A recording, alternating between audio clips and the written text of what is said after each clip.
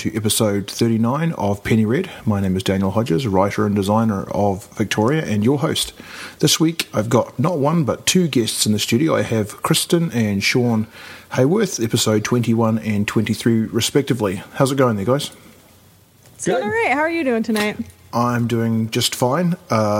You are not graced with the look of my wondrous beard and moustache. I had a very big bristling moustache and beard, but I've shaved it off for Movember beginning tomorrow. I think you guys might have experienced its awesomeness at the convention a few weeks ago. So you haven't fully missed out. But yeah, that was for the purposes of a different convention that I was going to trying to sell my book. But anyway.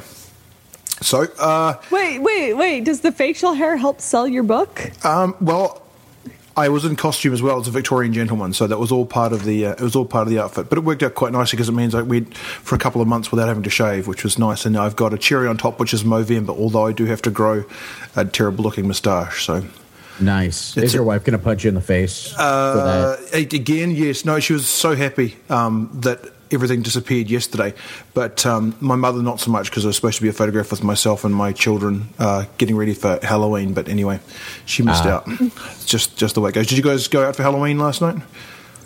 You think that we would because it was our anniversary. You would think that. No. We tried to go out for pizza, but the toddler was being rambunctious, so we got a pizza and came home and, I don't know, watched a movie. Yep. It was very exciting. There you go. So between you, how many role-playing books do you guys own? Jesus. All of them? All of them. I wouldn't say all of them. I have all of the books. Hard copy, probably pushing 60-ish. I've never really counted, but we have a shit ton of them. I'd say 40 to 50, probably. Counting PDFs, over 100. Oh, sure. Well over. Sure. And do you have duplicates of a whole bunch of them because you had to get all the different covers, or? No. We are not that silly. No. I'm sorry, silly people, but we are not that silly. I think the only thing we have duplicates of is the Burning Wheel Gold main rules. Right. But that's really because everybody at the table needs to have a copy of that in order to. That and all Evil Hat stuff. Right. We have duplicates of because they give you the PDF. So that's right. Yeah, for sure. Yeah, absolutely. And what's the very first book that you ever went out and purchased? I guess I'm going to go with Sean here because you're relatively recent to it, Kristen. But I would like you can mull it over to see if you've got any individual purchases you've made without Sean holding your hand and directing you to the right books to buy. Oh, I know exactly which one it was. Okay, I'll go ahead then. I bought Don't Rest Your Head. I don't even think Sean's read it. I read it once. Yeah, I bought it. I ran it for the group a couple times. So good game. It's a really good game. Yeah. Yeah, I remember that was the first sort of. I think that was my third wave of role playing because I role played up until I was about 18-ish, and then school happened. Then I got into post grad, and then I started role playing again in my post grad because that's when you've got the most time. And then I didn't play for about 3 years when I migrated to Canada, but then my lovely wife hooked me up with a group of guys, one of which that I still role play now. And so that was the sort of the first book I bought with my third bite of the cherry at role playing. That and then Spirit of the Century as well. Yeah. Well, and I don't want to preempt Sean here, but Sean talks about I was reading an article today by Ryan Macklin, who was saying that in a conversation, if you say blah blah blah blah blah blah blah, but it invalidates every single thing that you said before the but in that sentence. Well, yeah, because you're going to do exactly the next thing. But I wanted to lead Sean into this the right way because I know that he wasn't allowed to own D&D when he first got into role playing. No, that's right. Yeah, that's actually kind of a weird thing, and we touched about it a little bit on it when I was on your show before. Mm-hmm. But it wasn't so much my mother, but my aunt was the nut. And so she was like, you can't let your son have these things. And then I turned 10 and I was like, Mom, can I have this? And she was like, oh, okay. What was your aunt doing? Was she coming around inspecting your bedroom for evil books or something? Or? No, she was my mom's older sister. So, and my mom's the youngest. So she kind of, I don't know if she looked up to her, but, she was the quote unquote voice of authority that was at least around. So when I as a 10-year-old, I'm like, guess what I got? I got this Dungeons and Dragons box set, and she's like, I'm very sorry to hear that. I'm so disappointed not only in you but also in your mother. That's right. But incidentally, it was the Cook Menser Blue Box, the expert set. Right. Sure. Yeah. Yeah. Can you play that without the basic set? I can't remember. Nope. Well, you can. And we did. I'm not sure what we played was Dungeons and Dragons, but it was fun. So you won. Right. Were there dungeons and were there dragons? Oh, there was fucking dragons. That's right. Yeah, I think I'm just trying to remember the cover for that. It's a dark blue cover. Has it got a guy like fighting a dragon on the cover, hasn't it? Yeah. I think the guy on a horse with a lance. Is that right? A dragon on the cover, but it was a dude fighting a blue dragon. I think he was on horseback because the X set is where they have like the overland adventures. Like the basic is you're in the dungeon and then you get to level 4 and you're like, oh look, you can go outside the dungeon now. That's right. Yeah. I think is it Isle of Dread is the free module that came with that. Yep. It's got a big Tyrannosaurus Rex on the front, I think, if I remember right. Yeah. Yeah, you got fucking dragons and dinosaurs in the same box. I mean, how awesome is that? There's not much else you could want there, I guess, except for a girlfriend, maybe. I was 10. Girls were still icky, but dragons were awesome, and so were dinosaurs. But it sounds almost like you're making out that they're not still icky. How close are you sitting to your girl? Has to be 10. Yeah, you're sitting close to your lady friend. Yeah, good call. So, what's your final role-playing supper going to be before execution, or at least before you're about to get sailed, if you'd rather not think about being executed before being mind-wiped? Do you have a good answer for this one? Yeah, anyone who knows us would go right to Burning Well, be like, oh, they're going to burn something. Actually, I would play Octane, ran by our friend Randy Fuck, because he takes that grindhouse kind of theme and just makes the best of it. Right. He runs fantastic Octane games, and that would be, if I had to die and could only play one more, that would be it. And any particular story you'd like to investigate, or? When he surprises us, right? His Octane stories. I can't remember. We were the Enigma Squad, I think. Yeah, we were basically those meddling kids and their dog. Oh, good, excellent. It was coming, but all of a sudden he's popping out characters, and he just kind of lays out, the nice. Dog. Oh, good, yeah. Excellent. And what about you, Sean? You know what I would play? I would play GURPS. Because. Because number one, it would make dying not seem so bad. No. Number one, I don't know it, so it would take me a long time to learn the system. Number two, what I understand, it takes forever to do anything in that game. Right. So really, it's a filibuster of execution is what GURPS is. But do you think that it would would you kind of get to the point, you know what? So whatever, just let's end it now. That's possible, but there could be a lot of arguing in it, which could extend playtime. That's right. Yeah. I mean, I guess if you enjoyed arguing, one of the things that I was talking with McGay Baker about on episode 32, I think, was we were saying that we like the idea of GURPS, but that a game is better or more enjoyable if the system has been written to support the type of story that you want to tell. And while GURPS is great because it fits everything, it doesn't add anything flavor-wise to the game. Yeah, actually, I was when I was at PAX this year, Luke Crane and Jared Sorensen were doing a panel, and they brought up GURPS and a couple of other games. And one of the things that they said was that GURPS is not a game. GURPS is a toy which you use to make other games. And I think that's true with a lot of quote unquote generic systems where like there's nothing to play if you just like pick up the rules and be like, I want to do this thing. Like you have to do the extra work of making it into something else. Yeah, sure. But I totally agree with Meg Baker in that, if what you want is a really good experience playing a game, that the rules you're using should support the kind of game that you want to play. Yeah, it just adds an extra layer, right? And I think that for an immersive experience, that's what you want to go for. Having said that, if you're interested in chucking a whole bunch of disparate elements together and just having a sort of a run round, shoot things, kill things, get the gold, type thing, then I guess that a game like GURPS would support that. But if you're looking for, like I say, or like you say, or like Meg says, if you want some extra flavour, you need you need to have a system that's written for that, evoking that flavour. Okay, yeah, so absolutely. Aside from the monetary angle, what's your definition of an indie game?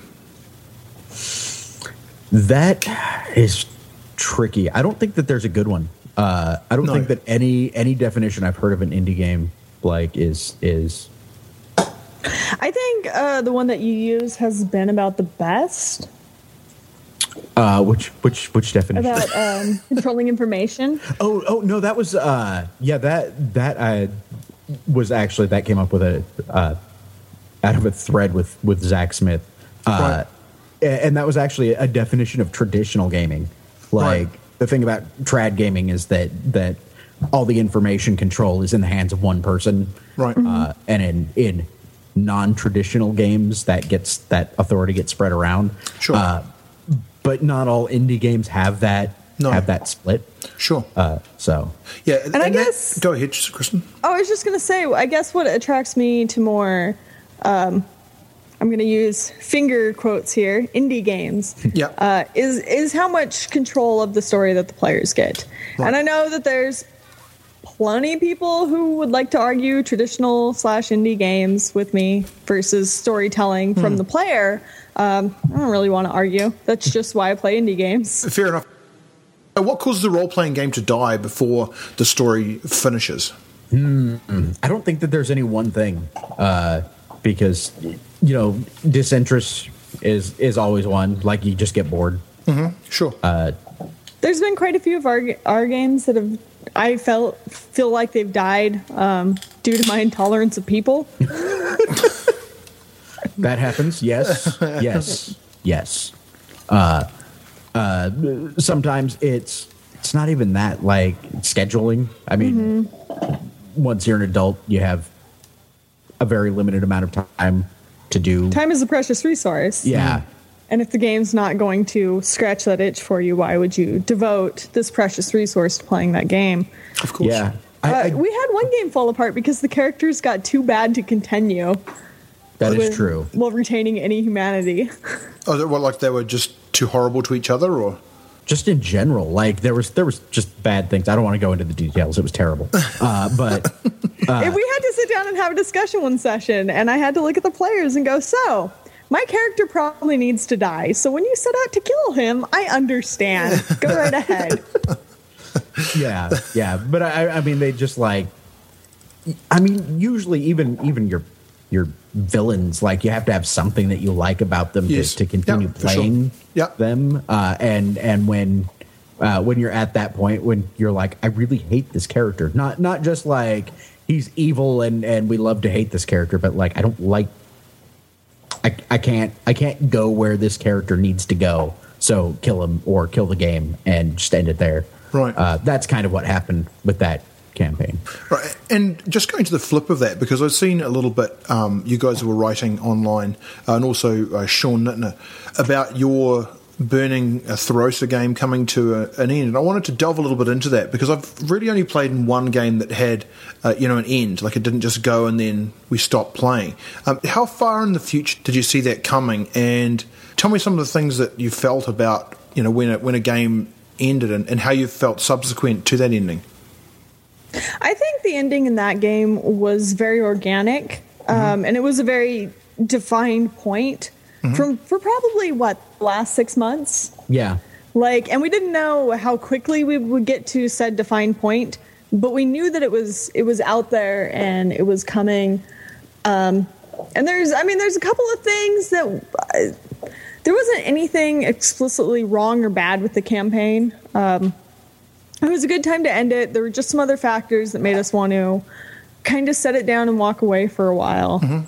But you said you looked at, followed Nittner on that, and that really was one of the best campaigns ever. Like, and I think playing Beyond that would have lost some of the epic nature of what we did there. Yeah, that's right. Then, I don't want to do the whole my character let me tell you them, but there was this in the game.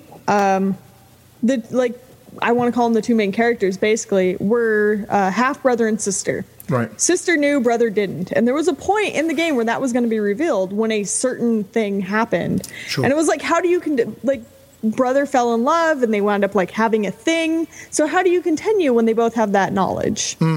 Like there's really, and that helped kill it a lot. Right. Like knowing that knowledge is going to come out. And Sure. Yeah. Well, it's weird because it's not like that game got killed. It's not like, there was some horrible thing that happened and the game fell off a cliff and died and somebody had to call its next of kin. For sure. Yeah. This game died quietly in its deathbed.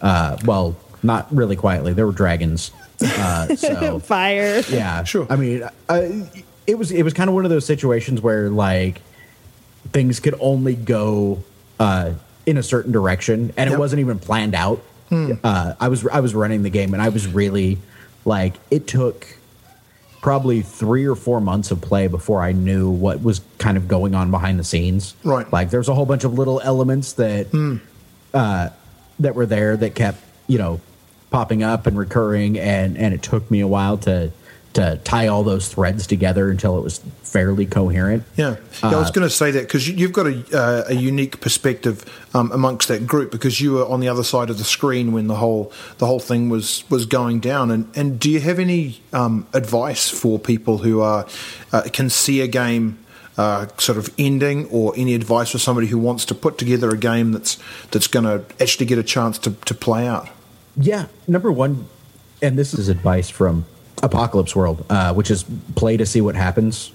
Yeah, I didn't have an ending in mind. Like we knew what the goal of the campaign was going to be. Mm-hmm. Like the players and the characters knew like this is a campaign. We're going to go out and do this thing. But all the details were at best in broad strokes, and most of them kind of came out during play as much from the players' end as they did from mine. Right. We were really good about sharing our agendas in that case, but none of us had any idea what was going to happen. Right. And the corollary to that is if it feels like the game is finally coming to a close, like you're at that point where you're right about to do the thing that you have set out to do, and you can't think of where to go after that, let it go, let it die. Yeah, it's like the Pirates of the Caribbean movies. They should have stopped after number 1. Why keep going and just kind of lose what made it awesome and special? Yeah, because you can totally, like, in a situation like that, you can come to an end, and the end is going to be satisfying. Yes. Generally speaking, I mean, I wanted to cry. Well, even like that game ended sadly. Like it ended with nobody being happy in that game. Right. But sometimes stories end with nobody being happy. Yeah. And the story is only there once we finish playing. Like while we were playing, it was just dealing with what was going on right then. But it wasn't until you get to the end of the game and you look back and you can see like, oh, this is the story we played out. Like a bunch of people went out to find the lost king and wound up one of them becoming king themselves and taking the throne and then being miserable because he had to do it and he had to give up a whole bunch to do that. Right. And that's the end of the story. There was nowhere else to go after that. And we can put it down and then later on, pick it up, pick up something else in that world or see what happened to those characters years down the road or where, what happened to those characters' kids. Like it's revisitable, but you don't have to worry about, forcing this thing to just keep going. That's right, yeah. Well, you get to the law of diminishing returns, right? You've done all the cool stuff with your characters and the story has come to an end. It's kind of sad to let it go, but at the same time, it's kind of like, wow, that was cool and it finished. And that's what I was actually going to make a suggestion. I think that, Kristen, you're planning to do NaNoWriMo this year. Mm-hmm. Yeah, and unlike last year, I actually have a story. I have it outlined. Oh, nice. Excellent. Because what I was going to say is, in that case, for next year, or maybe for Sean to follow along, is why don't you write that up as a story? Well, it's funny you should mention that. That's not what I'm writing this year, but last year I have like an 85,000 word document. Nice. That is a previous campaign that was like, and it was another Burning Wheel campaign, and we'd sat down, we were like, what would happen if you took Deadwood and then like dropped it in Burning Wheel and added orc stores and elves? Yeah, there were no elk. No, there was no elk. Well, you ever know. Elk are delicious.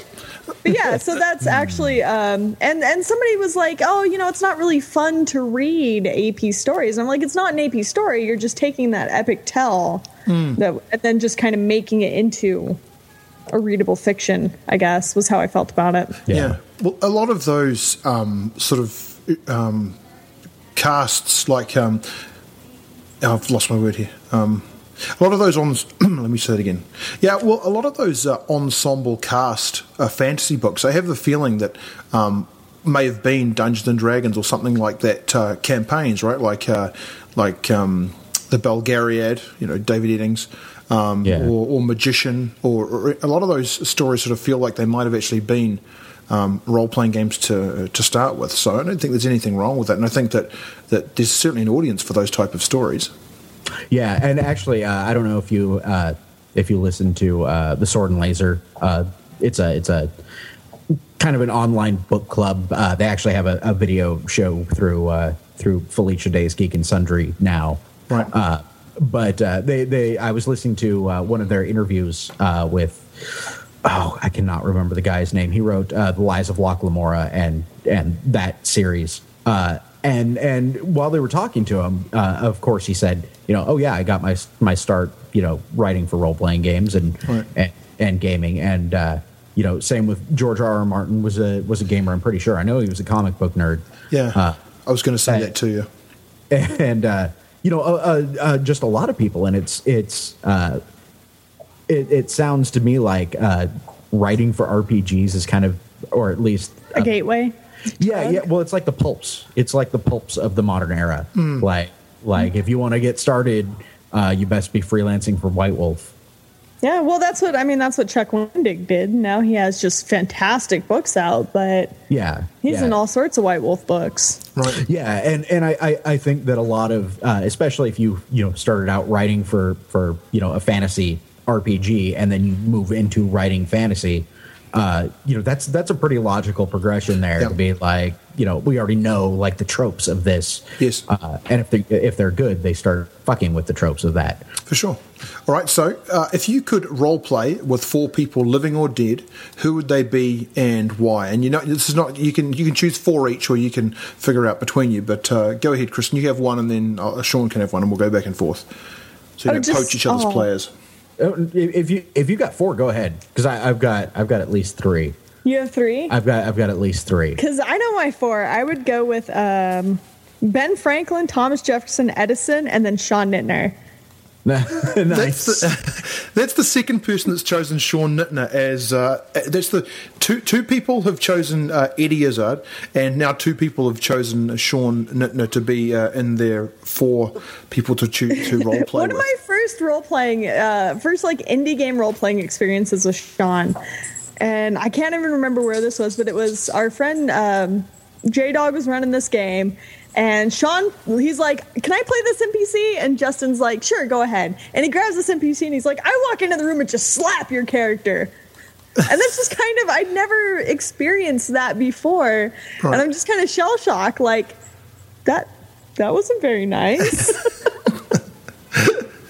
And yeah, that's just how he plays. He's very into it, and he's very aggressive as a player, but he's also very tuned into what would make this game really, really cool for the other people playing. Right, yeah. And playing Burning Wheel with him, you see that all the time. He's looking at other people's beliefs and being like, oh, it would be really cool if I made a belief about this, so we have an interaction, and they get to do a thing, and he's fantastic to game with. That's right. He's extremely gracious as a player. I've only played Witch, The Road to Lindisfarne with Sean. I've spoken with him a number of times, but that's and then also I ran a game for him of Victoria at Gen Con, which is how I met him.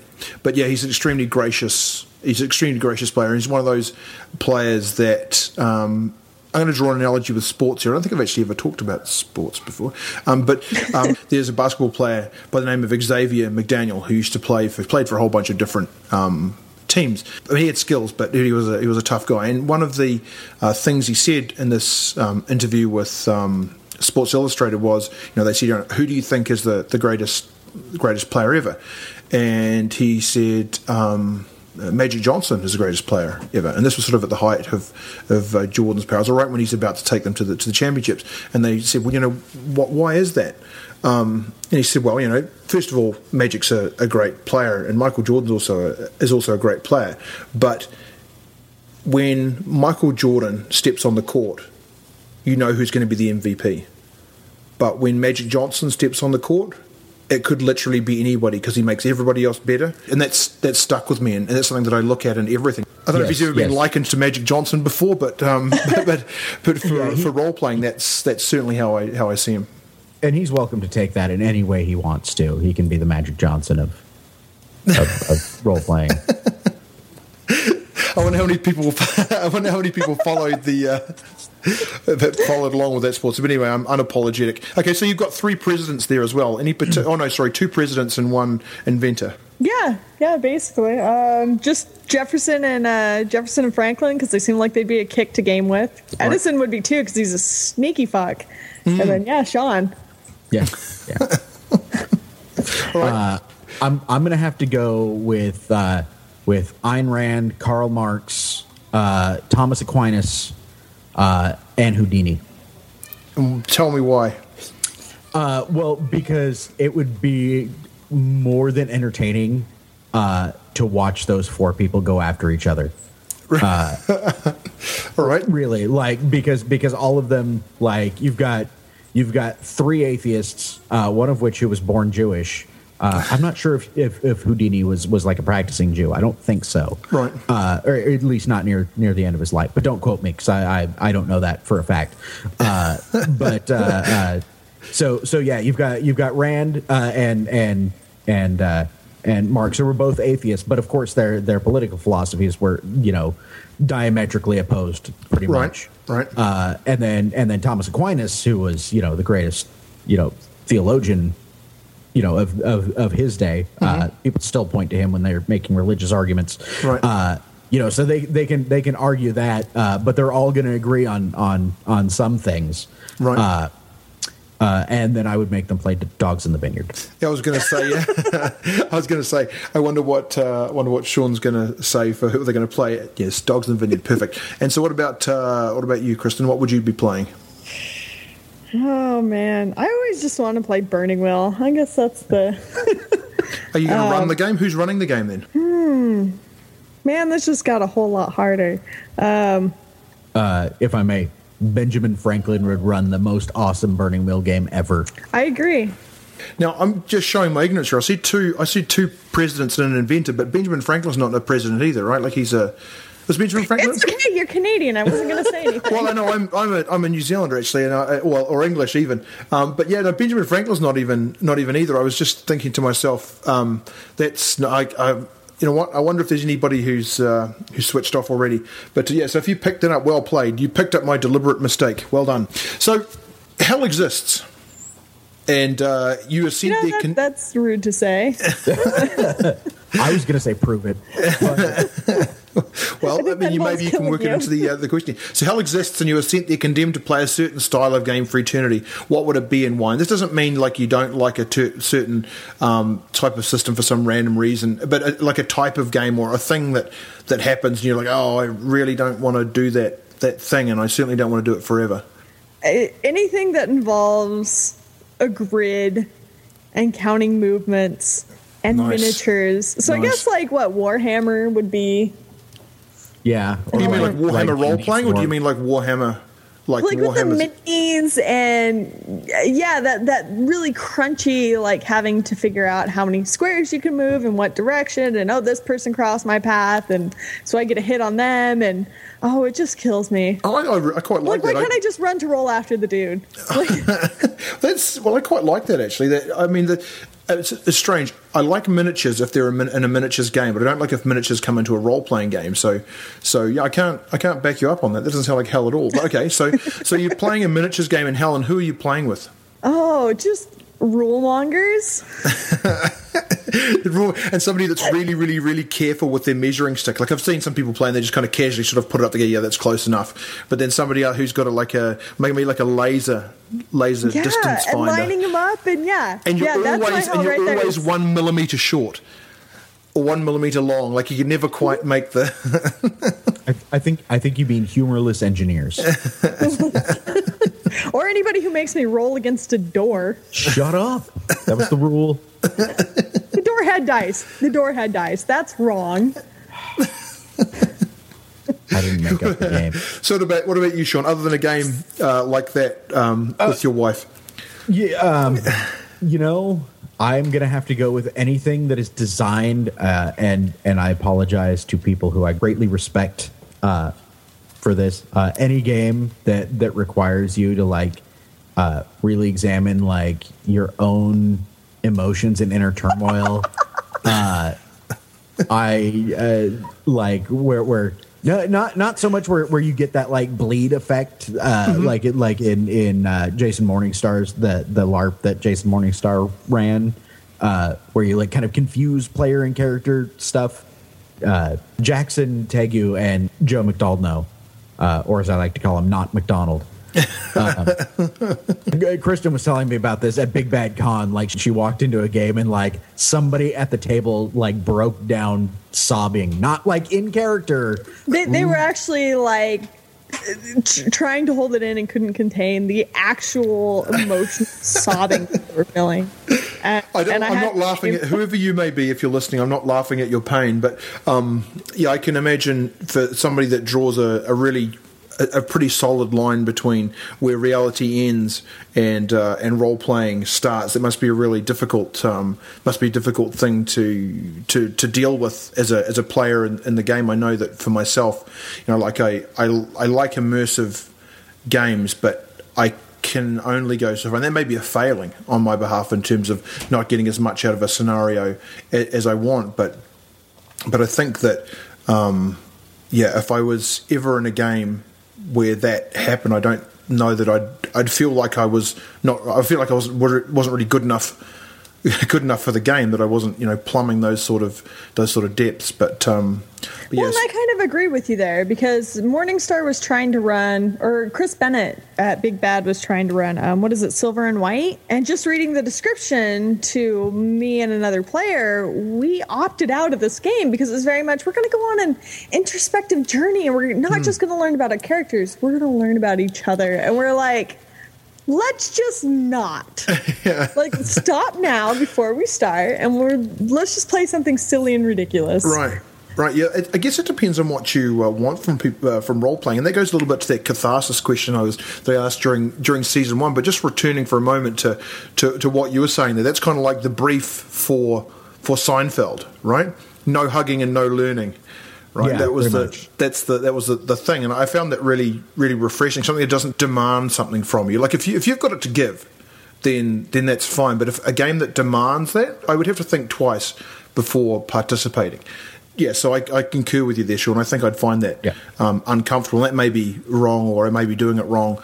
But I'm with you there. And I think hell would be the worst place for that to happen as well. yeah, absolutely.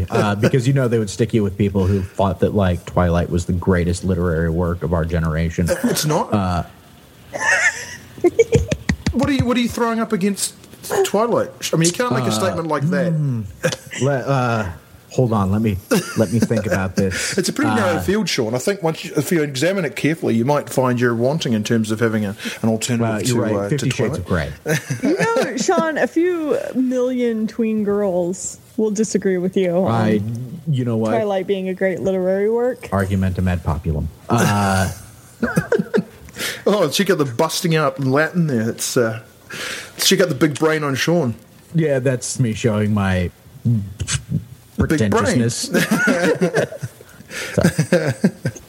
So who's your favourite hero and why? It was funny because we were reading over this question, and I'm like, I wonder who my favorite hero is. And Sean's like, I'm going to write it down who your favorite hero is, and I'll see if I get it right. And? No, go ahead. Yeah, no, Spider Jerusalem. Yeah, I was totally right. He was. He was like typing it into his phone as I was like, oh, this is who it is. I don't even know who that is. It's like animal place name. Spider Jerusalem is from the Transmetropolitan comics written by Warren Ellis. Okay. And Spider Jerusalem has this very much his ideal place is to like just be naked on a mountain, away from people, away from the city. Because even though things just slowly improve, like people are so shitty that to have to deal with them. But the thing about Spider is that he's very much in love with life, in love with beauty, in love with making things better. But by the same token, hates everyone whose own little issues get in the way, and as they force that onto other people. And yeah, and he's very vulgar, he's very rude, disgusting, does all the drugs that he can at any point. But yeah, there's this, I describe him like that, but then there's this series of panels where it just shows this little girl's dog getting hawked for money. Right. And him finding her crying and going in and like buying it for her. And there's no words involved. And it's just this total like tearjerker kind of moment. Sure. With this horrible rough character who has a weapon called a Baldisruptor that just makes people shit themselves. It sounds like he sounds like, as you say, like he's almost irredeemable. But so when he purchased the dog for the girl, is that like a shock to you as a reader, or is that pretty early on to sort of set the stage that, you know, like you can actually like this guy? I think that's 3 or 4 books in. Right. Okay. And Spider's whole thing is he fights for the truth. At the end of the day, like he wants to expose the truth. He's a journalist. He has this huge column. Is that you're going to get to see the huge column when he's naked on the hilltop? No, they bring him back from the hilltop. Like that's how everything opens, with them being like, yeah, we gave you an advance for a book and you left the city, so get back here and write us a book. Right. So, I mean, he's redeemable in that he's like likably hateable, like we were talking about earlier, but he fights for the down and out guy.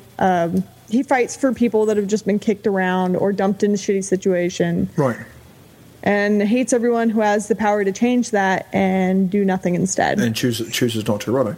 So do you feel that you identify to a certain degree with that, and that's what makes him compelling? Kind of. A lot of it is that I tend to be a very angry person. And there's this constant like fight of, especially when dealing with social media and people, I have days where I just hate everyone. Like where everybody just pisses me off, and I would rather them burn to ashes than have to deal with them. But by the same token, like, you know, there's people out there who are just constantly giving and, you know, just dropping by and saying like, hey, how are you? Can I do anything to make your day better? Right. Or, you know, creating something, sharing things with people. And it's this, I feel that he has the same contrast that I feel a lot of times, where it's, you know, a lot of times people just suck. Right. And that's shitty, and there's nothing that you can do to change these people who suck. But by the same token, there's all these wonderful, beautiful people out there who truly care and are giving and kind, and you just want to kind of collect them and keep them all to yourself. That's right. And not share the kindness. Exactly. And you've got one of them right beside you. Your words, like, not mine. A cross between Care Bears and Pokemons. You got to collect them all, and then they just stare at you. Sorry. This got weird. You made this weird. I'm sorry. Speaking about generosity and heroes and stuff, is George Lucas one of your new heroes? Because he's the only shareholder in Lucasfilms, he gets that $4.05 billion all to himself, quite apart from the money he's made from the film and stuff. And he said, well, he's going to put it into a charitable trust and disseminate it for purposes of education around the place. Like I said on Twitter, it's a very good thing he's doing. I'm very proud of him. But really, if you think about Star Wars 1 through 3, that's just where he should start. Because he owes us so much more than that. I posed this to my last guest, and I'll pose it to you now, Kristen, before we get to Sean's favourite hero. Hypothetically, there's a knock at the door. The dogs go crazy. They jump around all over the place. And then you get up to answer the door, and it's somebody from Disney. And they say, you know what, Kristen, you're full of just the kind of bile that we are looking for. We want to make a really edgy Star Wars episode 7, 8, and 9. How about you pitch something to us? Tell us what's going to happen. Oh, you want me to pitch Star Wars? Well, they're at your door. Sean's not home. I mean, you can shut the door and say, look, I'm not interested in your episode 7 and send them on their way. But come on, you've got a chance to right all the wrongs. What's the panacea for the people? Oh my God. No pressure. I mean, it's only a multi-billion-dollar franchise. That I can bring crashing to the ground in no time. Well, I mean, it's by your own admission, it's already on the ground. So, what could you possibly do? I am honestly so uninvested in Star Wars that I don't even know where it should go after this. This carries on from Return of the Jedi. Which is the number 6? It's the one that ends in the Ewoks. Oh, okay. Yeah, well, first there's barbecue. It opens with the barbecue. It opens. Okay, so are they barbecuing? Because it ended with Ewoks, so clearly. Are they eating stormtroopers? I mean, I don't know what Ewoks eat, but do they eat stormtroopers? They tried to eat a Jedi. Exactly. I'm talking about barbecuing the Ewoks. When did we get on stormtroopers? The Ewoks won. There are dead stormtroopers all over the place. They were prepared to eat the Jedi and stuff. So the first thing we're going to do is get rid of the Ewoks. That's very important. So it's some sort of a disease brought by the Jedis to Endor, or they just find out they're delicious. Oh, so the Ewoks are delicious? Yes. Don't they look delicious? Especially the young ones. But here, all right. So we've killed off the Ewoks somehow. Okay, so the movie opens with a pile of dead Ewoks. And like a whole bunch, and like Luke Skywalker pushing back from the table, with a plate of like Ewok bones, and I don't know if that's as far as I got. so your pitch is get this. They eat the Ewoks. No, I think that there could be a lot of good drama initially between Luke and Leia. Clearly. And I might be bringing too much of our Burning Wheel games into this, but clearly Leia and Solo can never be together. Clearly? Why? Well, I mean, she's royalty and she saved everyone. Royalty and he's just of what, though? Smuggler. She's royalty of a planet that's been disintegrated, so basically she's as much a princess as anybody. Yeah, and he's a general by the end of that movie. Yeah. So she's marrying up, not him. If you let them be together and have happiness, where's the story going to go? Well, look, you're not here to ask questions, you're here to answer questions. He's at the door, he's got money, he wants a pitch, and so far you've given him, they eat the Ewoks and nobody's happy. That's a good movie, though. Dude, I mean, there'd have to be a new evil that rose. I don't know Star Wars very well. Well, all I can say with any certainty is that it appears to me that that they blow up the Death Star and everybody's like, yay! And I'm thinking, well, where do they get all the shit to make the Death Star from in the first place? There must be like an Empire planet where like they're doing all this stuff. I mean, they didn't just materialize. No, it just hit me. You know what needs to happen is there needs to be like a Tremors Star Wars mashup where the Sarlacc pit evolves. Well, that was going to be my question. I think episode 7 is there a cut scene in episode 7 anywhere where Boba Fett like cuts his way out of the Sarlacc and then starts going after Luke and Han and Leia? I hope so. I mean, people seem to like Boba Fett. That seems pretty, it's a pretty safe move, right? Dude, or he cuts his way out, tries to redeem himself, but looses the evolved Sarlacc demons into the sand, which then... I got nothing, really. I'm just I was hoping you were just going to come up with a flash of inspiration, but okay. All right, so Sean? I would actually go back and be like, look, your movie has already been written. There are 3 books written by Timothy Zahn. Just make those, and everybody will love you. That's no fun. I know it's no fun, but it's the truth. Maybe sometimes the truth isn't fun. You know what? If it were actually up to me, I would push timelines like way far ahead and see like have a movie about them trying to like rebuild the Republic, kind of like in Monty Python and the Life of Brian, where there was the resistance, like the rebel group, who were like, what are the Romans ever given us? And they're like, laws and roads and aqueducts. And so, you know, of course. And then go to all these planets and be like, come join us. And they're like, screw you. Now all we have is crime and monsters trying to kill us. Like, what did you do? So, Sean, your favorite hero then? This is going to be kind of a weird answer, but I think I have to go with Gil Grissom from CSI. All right. Tell me why. It's really, really odd because it's like not even like my favorite show in the world. But much like Spider Jerusalem, Gil Grissom is all about the truth. There was this one episode, and they went through, and you know they find like a dead body in a dumpster, and you know they follow the clues. They think it's a murder, like a hit and run accident. Somebody had run away, and all of this stuff. And what it turned out was that somebody had gotten like something jammed in the garbage chute, right. And like tried to get it and wound up going too far and slipping in and like falling and breaking their neck or something. Right. And there were all of these other unrelated things happening at the same time. So when you like looked at all the pieces separately, like it looked like some intelligence was behind it, but really what happened was a series of accidents. Right. And the mother comes in, the mother of this victim comes in, and he, you know, Gil Grissom explains what happens.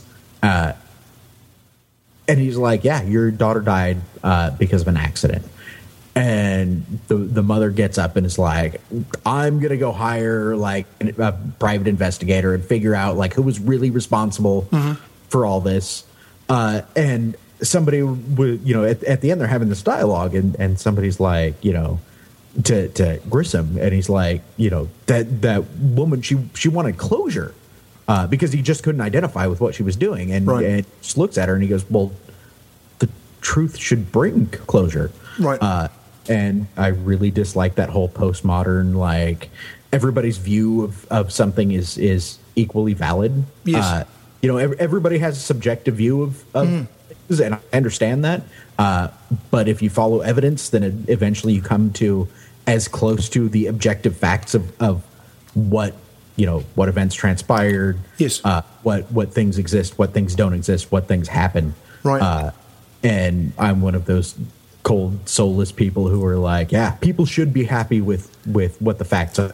Exactly, and that kind of goes a little bit to the ending of your Burning Wheel game too, right? Like that was like it doesn't require an ending; it just requires the ending that it requires, and so I guess that it's not that weird to me. That fits perfectly. And does having that desire for the truth, does that make it easier for you to run games? You don't concern yourself with what could happen and make everybody happy. You just think about what should happen.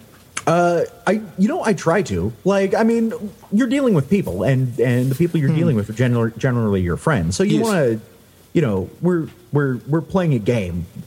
So yeah, for sure. You know, we're all here to be entertained, and we're all kind of responsible for entertaining each other in our own ways. So of course that factors into it.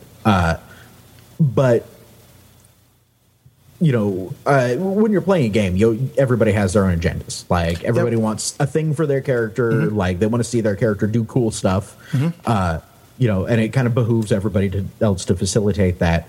But I don't think you need to look for objective truth in a role playing game. No, sure. But on the other hand, it also helps when you're not trying to force a particular outcome in anything. Yep. You know, sure. what happens, and you just kind of go, okay, cool, that happened, and now what happens? Yeah, you know, what's next? I mean, there's that very subjective, like, I think it would be cool if this thing happened. And in Burning Wheel, like, that's all on the GM. In other games, like, that you know, what would be cool right here gets distributed. Yes. And that's all perfectly awesome. But ultimately, it's the same kind of thing. Like once that has been determined, like that is the new quote unquote truth in the fiction of the game, and then you just have to continue to deal with that. Right. So yeah, when you get to ending points from that, like that's just things end when they end, and you just kind of have to deal with it. Yeah, for sure. Okay, so what's because you've run quite a few games, Sean. I'm not sure how many you've run, Kristen, in comparison, but even so, do you have any interesting con games gone wrong stories? Apart from walking into a game and seeing somebody really, really sad. I wasn't even there to play. I was there to ask somebody a question. And you just backed slowly away, like Homer Simpson going through the hedge on that. Well, you could tell it was an intense moment, and I was standing there and I was waiting, and there was a little bit of dialoguing that happened. And then I look over and I'm like, wow, that kid's really into his character. He's not acting, he's crying. I'm just going to back out of the room because I doubt he needs an audience. Yes. And we'll just, it is an unimportant matter. We will deal with it later. When you go to cons, every once in a while, you just have rough experiences. But there was one that stands out in particular, and I can't remember who ran the game. And I'm sorry if you're listening and this was your game. And I'll try to be as fair as possible to why I had such an issue with it, but it was Thunderstone, you said? Yeah, I think that was the name of the game, the board game. Yeah, there's a board game, I guess, called Thunderstone. Right. And this guy, who is one of the Good Omens GMs in the Bay Area, did an RPG adaptation of this board game. Right. The way the character that I picked was kind of made wasn't necessarily very clear as to what was actually going on. Right. So we spent hours playing this board game RPG mashup. Right. Hours doing this. Yeah. And it's just it's slow and it's not that interesting and it's dragging on. Mm-hmm. And then based on the character that I was handed, and I have a terrible memory, so the specifics are a little fuzzy, but it was basically clear that somebody would reveal themselves to be a thing, and then I was supposed to kill them. Right. Pretty much. Which, come to find out, I was reading it wrong this whole time. So we spent just hours and hours, doing this slow game. Right. At which point, character reveals himself, my character kills him. Basically, what happens is the world resets and we go back to the beginning. And we were all just we don't want to do this again. The GM was like, I really don't either. And we just left. Oh, that sounds like hell right there. Except for you can't actually leave until the game is finished, and it never actually finishes. Yeah, basically, and it was due to the fact that the information that I was given on my character was unclear, and the way I interpreted it made us basically go all the way back to the beginning. Right. And start again, because it was based on a board game. So, things happen in a certain way, in a certain manner. And, it just drug on and on for hours. So by the sound of things, the fix for that would be, or to prevent yourself getting into that same situation is, not necessarily you, but somebody getting themselves in the same situation, is when you have pre-generated characters and their actions are pivotal to telling the type of story that you've sort of got lined up for that period of time. Take the time to go through, double check that all that stuff is clear, check it with a few people that aren't playing that it is clear, and then even if it's that crucial, then run through it with the person who's playing that character ahead of time, and then, problem solved. Well, and Good Omens is a big proponent of playtesting your scenarios. Right. Which, Sean saw the value of it big bad because his Orc Burning Wheel game, one of the characters had a belief about killing the character that I picked. Right. So within the first hour of the game, that character chopped my character's head off. Yes. And I'm like, I guess I'll go inside now and let you guys finish your game. Mm-hmm. And I think in this situation, a playtest run through would have benefited the game greatly. It would have revealed all these slow weak points, because what wound up happening was the guy fixed everything that was wrong with the game, took it to a different con, and it went over fabulously. Right. Yeah, I think that play testing a scenario for a con is another really important ingredient. But just picking up on what Kristen was saying there, Sean and I played in Luke Crane's what's the name of that game? Oh, Inheritance. Yeah, Inheritance game, and I'm not going to give any spoilers away here, so there's no need for anybody to shut off. But one of the things I find difficult about LARPs is knowing what the line is in terms of what it is that I can and what it is that I can't do, because in a con game you don't want to ruin somebody else's fun. So I always think to myself, is this move going to be okay, or is it going to be a move that's going to stop somebody else having fun? If I'm really, really playing this character, this is what I'm going to do. And the particular thing about Inheritance was my character had right from the get-go had a feeling about something wasn't quite right, and I felt to myself,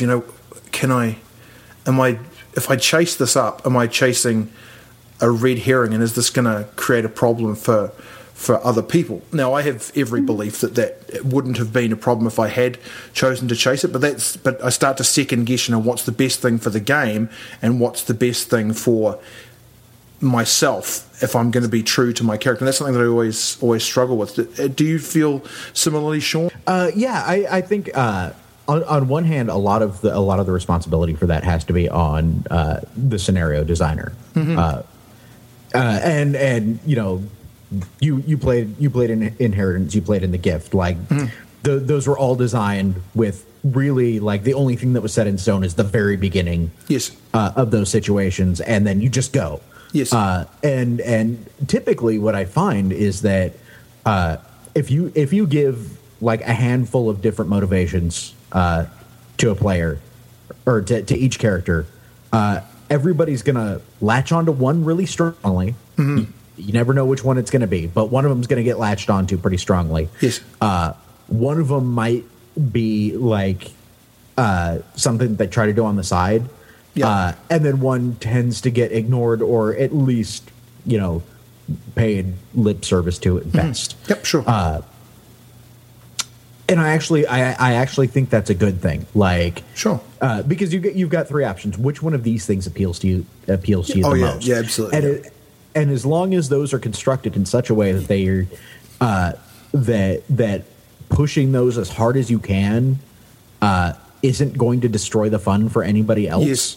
Yeah. Then you're okay. Right. If you have a scenario where somebody, taking like playing their character very hard is going to screw things up, then the scenario has already failed. Yeah. Mm-hmm. Yeah. That's the thing. Like I always, because I'm generally on the other side of the screen, right? So right. I'm like, maybe I'm being a dick here. Maybe by going after this thing, maybe this is just something that somebody hasn't said before. Maybe this is something that hasn't been considered before, and maybe I'm picking at a hole that could actually create a problem. Maybe I should just leave it alone. And that probably comes down to me not being trusting enough of who's running the game. But I'm always, in the back of my mind thinking, am I fucking with somebody else's fun by doing this? Well, and also, I always feel like in LARPs, and it might just be my bias against them, is that I feel like you can do them wrong. Right. And maybe it was taught that because I guess I've LARPed wrong. Like, I've always never felt like I've done it quite right. Sure.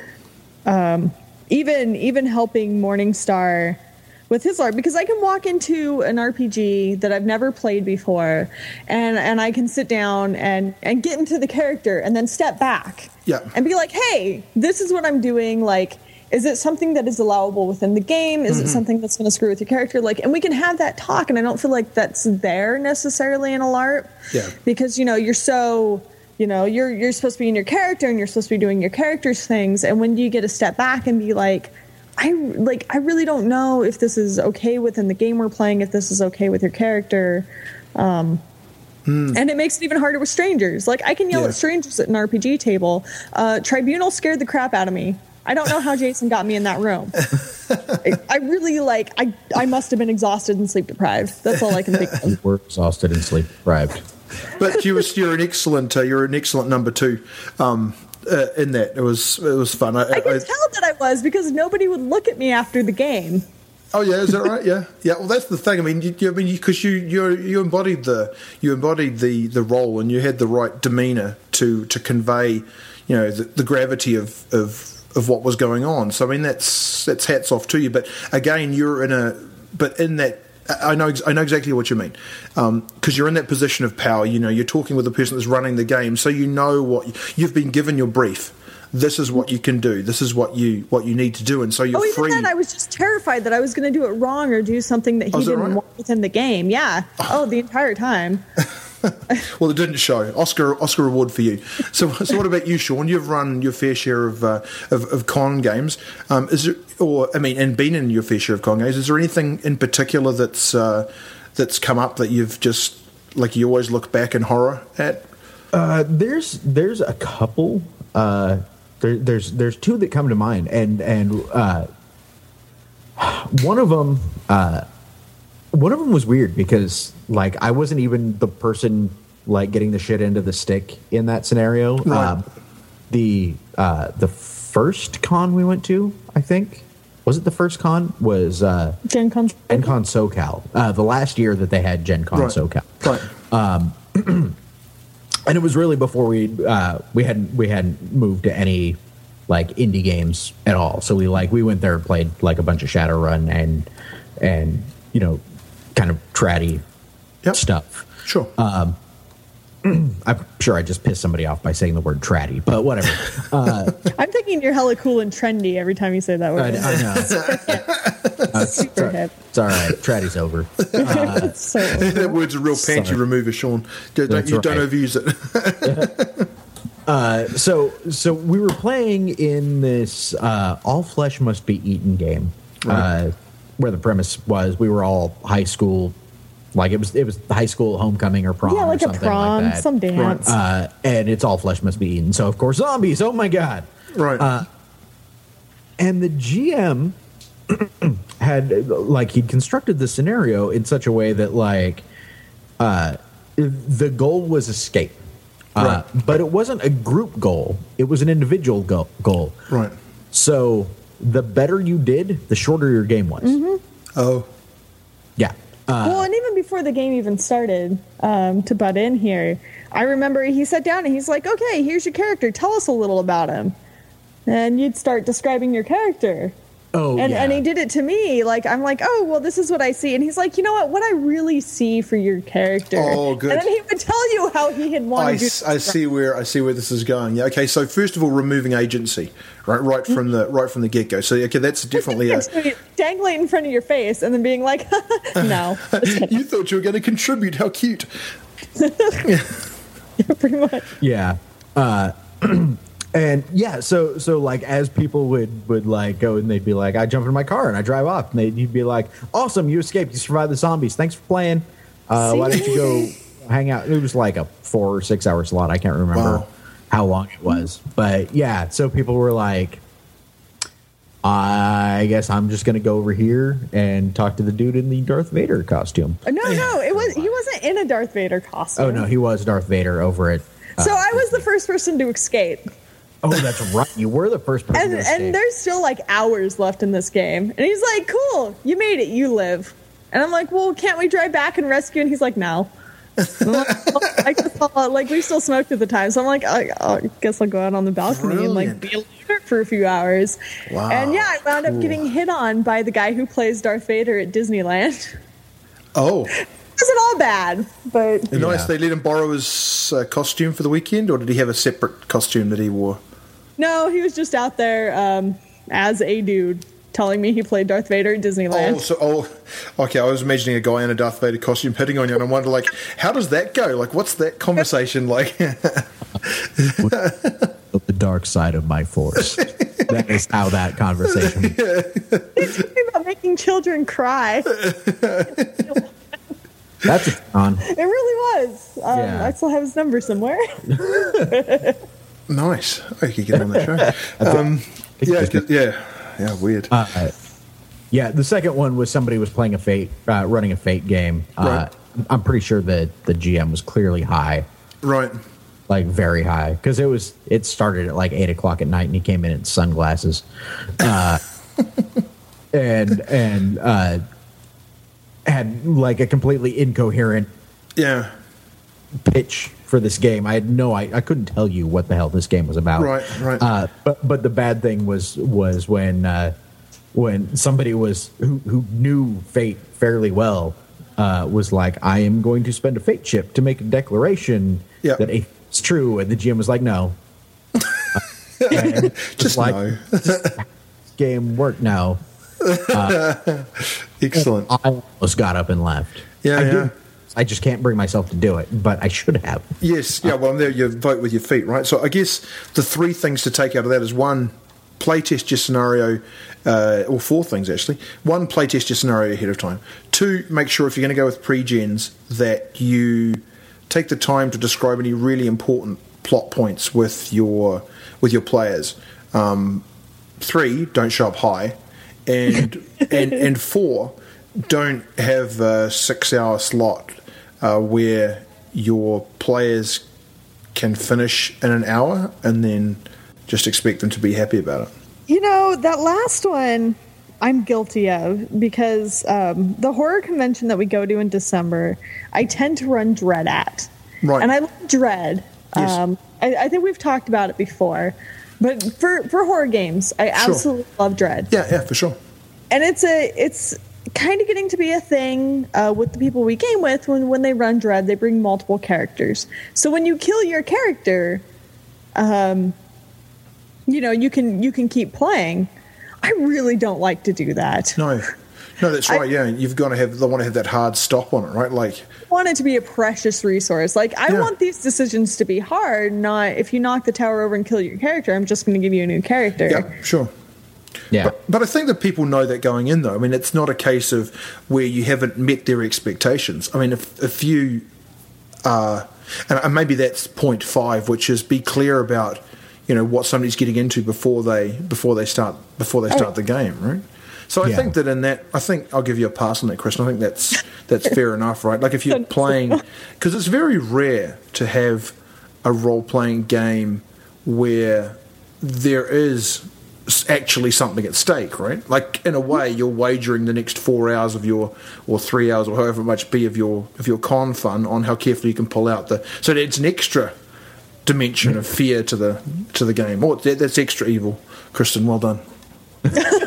Why, thank you. I've got some verses here for you now before we get to your best con experience or things that you really like about cons. So, Luke Skywalker or Harry Potter? You know what? I'm going to go with Harry. Because Harry always, he didn't spend a lot of time feeling sorry for himself, although of all characters, he probably had the rights to. Luke was just kind of... Are you kidding me? I will point out book Order of the Phoenix. I don't remember which number that is. Okay, well, he gets whiny when he gets older. All he did was feel sorry for himself. Yeah, but compared to Luke, I don't want to be on the farm, Uncle. It was like the beginning of the movie. I mean, no, Luke was a whiny bitch. I'll give you that. Really, if you think about it, they're pretty much the same goddamn character. Like they both do the whole stereotypical hero's journey kind of deal.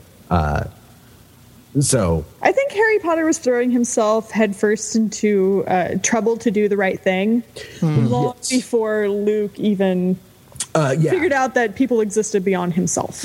I'll give you that. And also at least near the end of that series, Harry Potter had a much people close to him died. And many of them. Yes. Really, especially in the last book, spoilers. Jesus dies. Jesus dies. I don't remember which book. One of 4. He dies 4 times, I guess. But no. A lot of people surrounding Harry, get just fucking slaughtered. Yeah.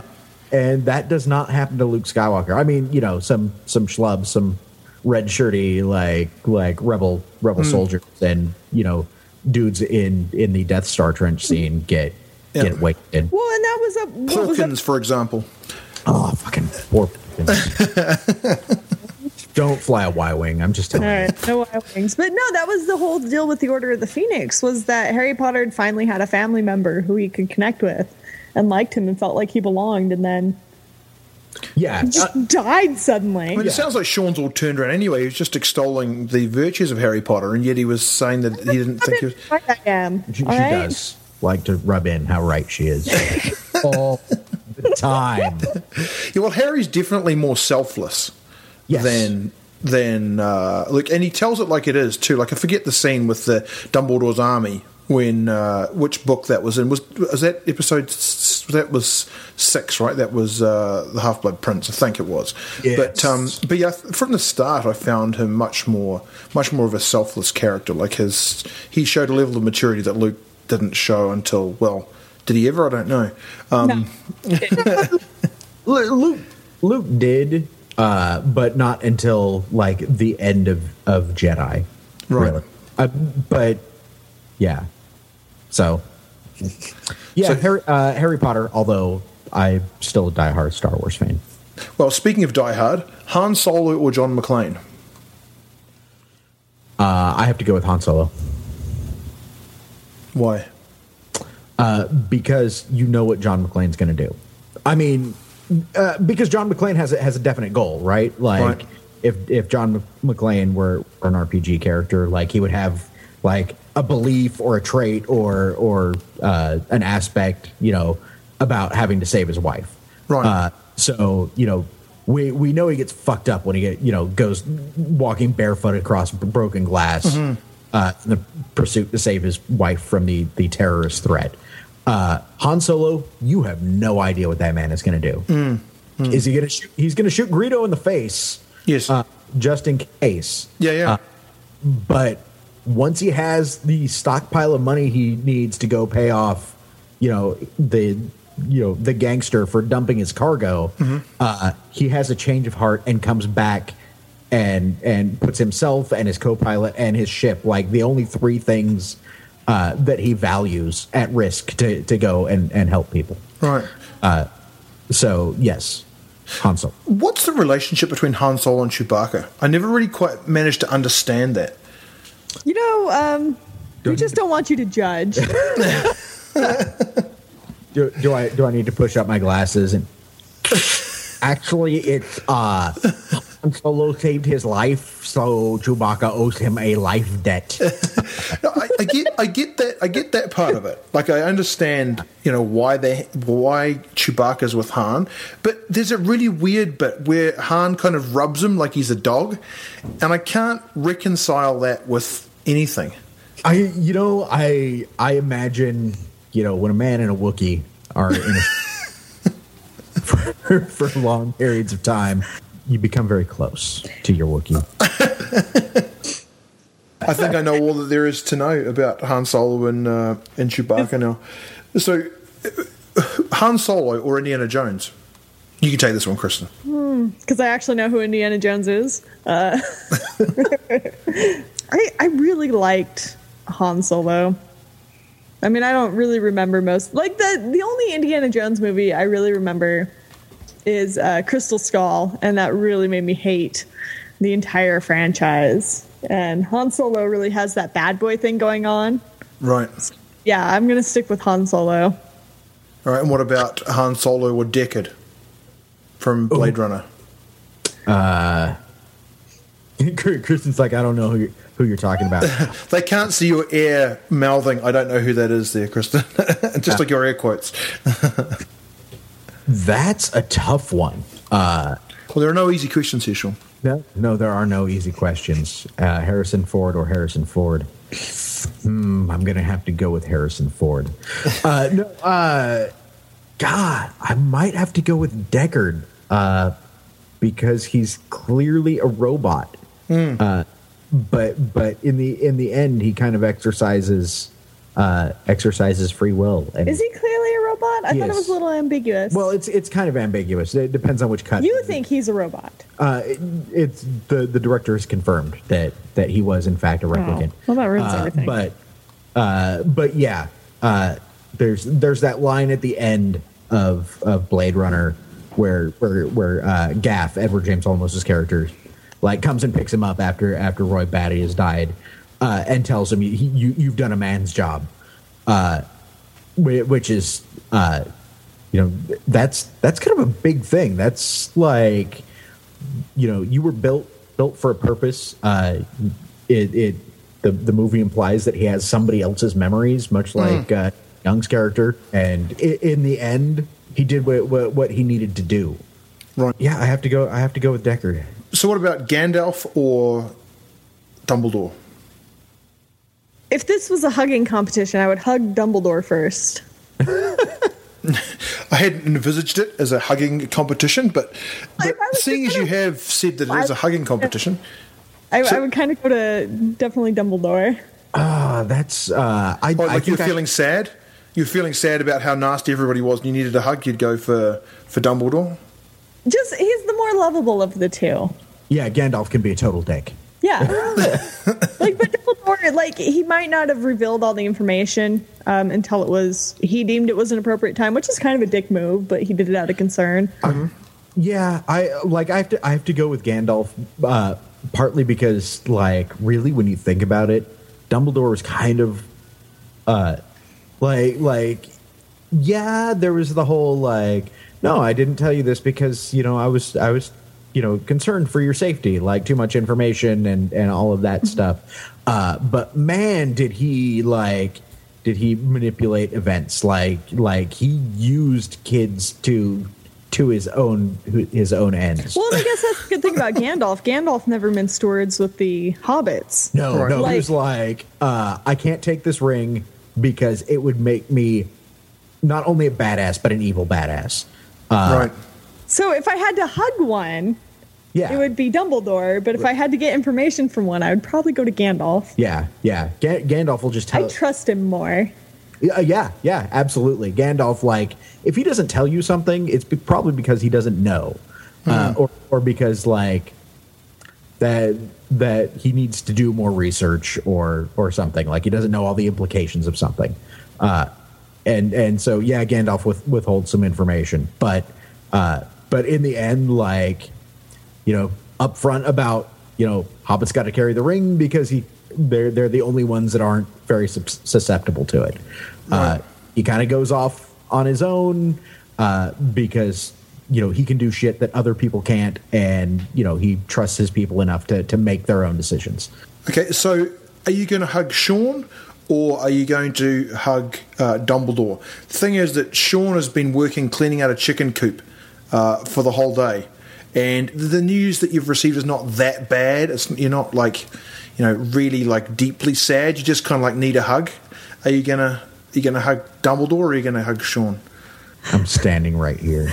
Yeah, you're gonna have me on again and ask this question. I'm gonna answer this right now. So, what makes a great convention game, Sean? What makes a great convention game? We'll take "it's got to be fun" out of it because that's sure. Implied in the fact of doing it.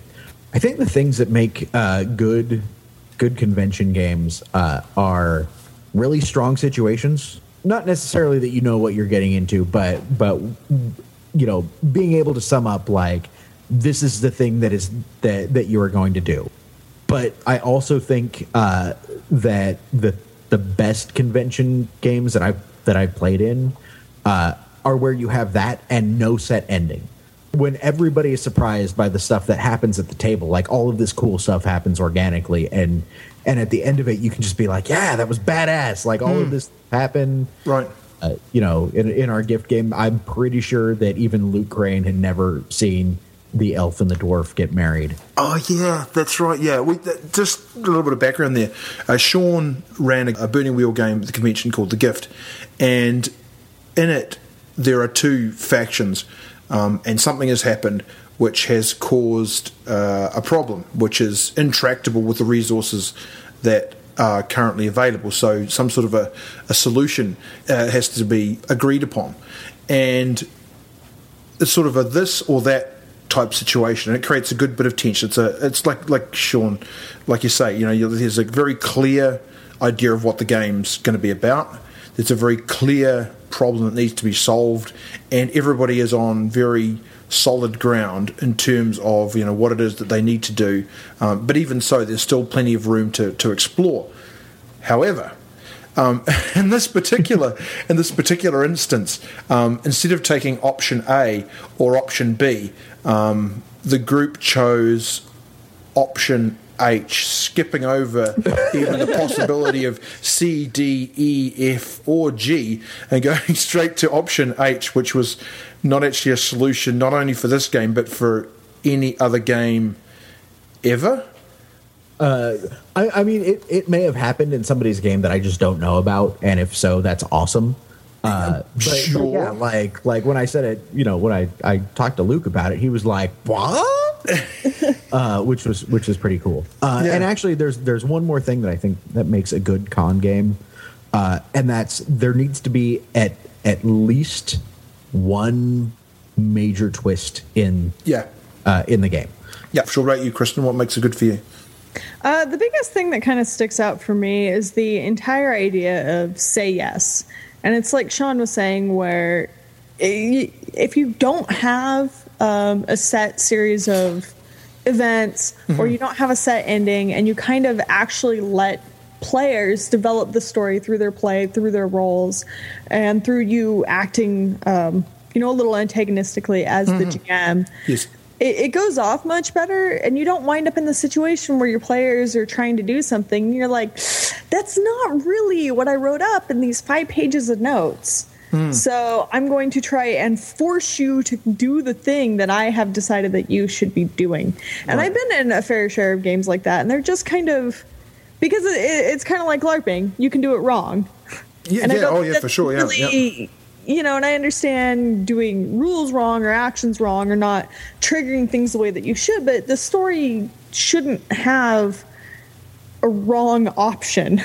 Yeah, and that's really difficult to achieve in a con game, because you've got that additional constraint of time, and leaving things open-ended is, I don't know, risky is probably not quite the right word, but if you want to go with this idea of pre-playing your scenario, then, and you've got an open-ended scenario, it's much more daunting, I think, to take it on. What do you think about that, Sean? Well, I mean, with an open-ended scenario, like, really all you have to do is make sure that the parts move correctly. You don't necessarily have to have an idea of where the car's going. Only where it's starting from, and that the wheels are moving and no pistons are broken or anything. Sure. I don't know if I need to take that metaphor any further than that. But yeah, like with the orc game I ran, like it was really easy to make that game into a bloodbath, and I managed to do it with like not even a full belief, with half of one belief. Turn that game into a bloodbath. I took that out, and suddenly everything worked. Right. That could have been luck, but I'd like to think that I knew the system well enough that was going to that things were pointed at each other in oblique angles enough to where it wasn't just I need to put a knife in your gut. Well, and I think that you can have a little bit more developed scenarios, but if you have every step planned out for the characters, like you could have, your clues. You just have to figure out where the players are going and drop it in front of them instead of them having to be certain places to trigger clues. And you can have your big bad antagonist and have them meet the antagonist within the story that they've told. So you can have that more kind of rounded, finite story without the players having to follow your breadcrumbs. Yeah, I see exactly what you mean, but I still think that's a daunting proposition, particularly if you don't get the chance to pre-play it. But I think that daydreaming your scenario ahead of time, imagining possibilities, I think that sort of goes a long way to it. Maybe even getting some advice from other people, at least running it by. What would you do in this situation? Clearly, what you need to do is play test with the people that I do, who just do everything completely against what you had planned to begin with, and then you realize that you can improvise. Because Sean and Sean Nittner and everyone else who play tests my scenarios, it's better if I don't plan anything. That's right. Well, exactly. Yeah, it's kind of a for sure. I will tell you, however, that we always make it awesome. It's always awesome. I'm always just terrified in the process. You're the queen of snacks, Kristen, as evidenced by your cookies at the convention. Tell me, Sean, does Kristen do snacks for you guys as well, or does she? Is that when she's putting on her best out in public face? Kristen makes cookies and stuff for people to show appreciation for things that they have done, even if they don't necessarily know that they have done them. Right, like for just being a great husband, for example. No, that's what happens. How many pies have I made you? I'm just giving you shit. Giving cookies to people at a con, especially ones that you've never met, like in person, it's like, oh, hey, I really like your game. Have some cookies. Yeah. It was great. And it turned out to be really handy to have those because it took a long time for people to get food, and it was sort of quite a distance to go to get stuff. So it was extra appreciated. So what are your rules for, and what are the best role-playing snacks? You guys play online a lot, so that may be a bit more of a difficult question to ask, but historically.